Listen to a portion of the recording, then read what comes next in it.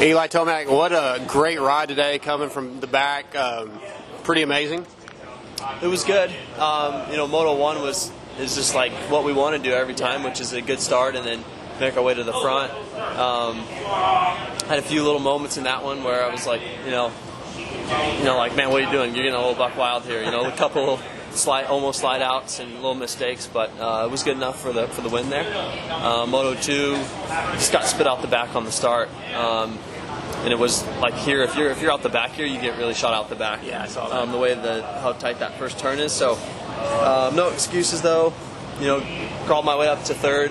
Tried to make a little push for Justin at the end, but he was going good, and it wasn't worth the risk. I knew I had the overall for the points. So overall it was a good day. Yeah, you talked about I think it was on Pulp, like there was talks of when you would go down in Supercross that it took you a while to get going, and you said you were kind of overthinking things. Does it mean you're like overthinking the process of just getting going again, or like really what was going through your mind in those moments? It's tough to say. I mean,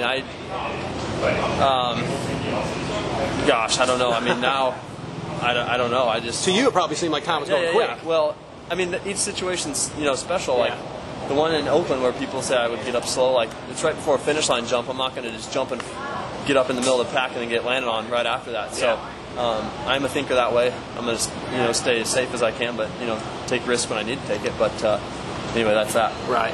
So when you have a bad start like that and you're coming from 19th through the pack, is that fun at all? Because like passing people is kind of cool sometimes, or is it because it's a business also? Is it not really? It's. I guess it's something different, but I would much rather be in clean air. Right. I knew the overall point situation. Yeah. I knew it was going to be work to get to those guys, but luckily today we did it. It's just part of the game. Like, if you don't get a good start, you're most likely going to get beat. And like today, I wasn't fast enough in that second moto to get to the second or first. Right. And you've proven that you can come from behind and catch some of the best riders in the world, and sometimes pass them even in a Supercross or outdoors. Do you think that might be a little bit like almost not demeaning, but like just crushing to those guys? If it was you, I mean, I don't know. I don't know what's in their heads, but all I know is I'm trying to get to the front. Right. But at the same time, like trying to be a little bit more patient this year. Yeah, I've noticed. It's good. And not do something stupid like today. Get to third. I knew it was good enough. Yeah, I could have got buck wild and really tried to chase Justin, but it wasn't. There was nothing to really gain from it. Right. So you've been training with J Mart. Hopefully he's going to be okay. And I know you've said in the past that you really don't like training with guys in your class necessarily because you don't want to give anything away.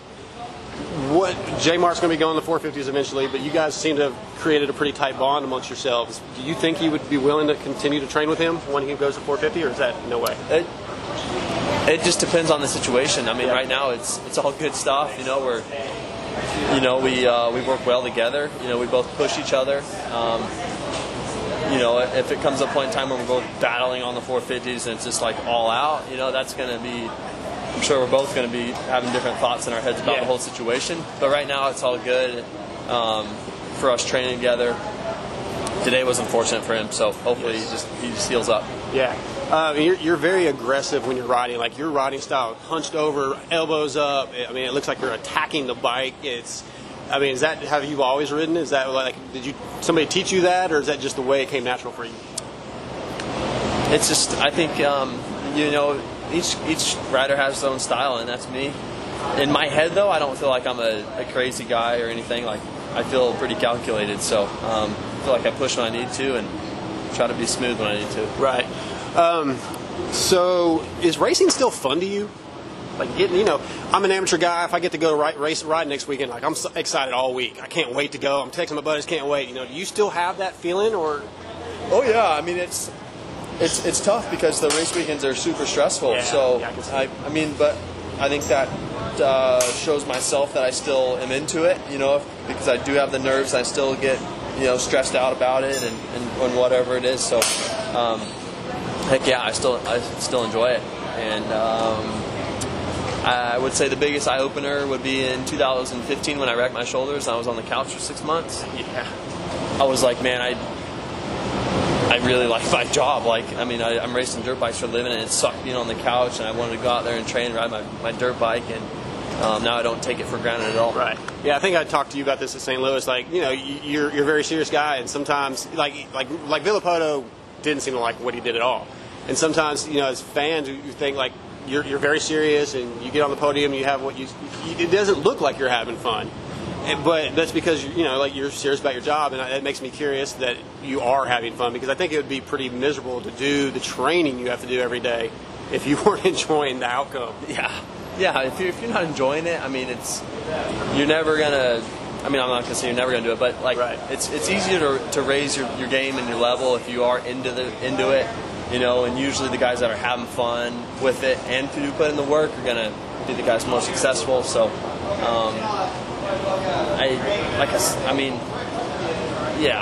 I don't know where I'm going with this now. No, that's good.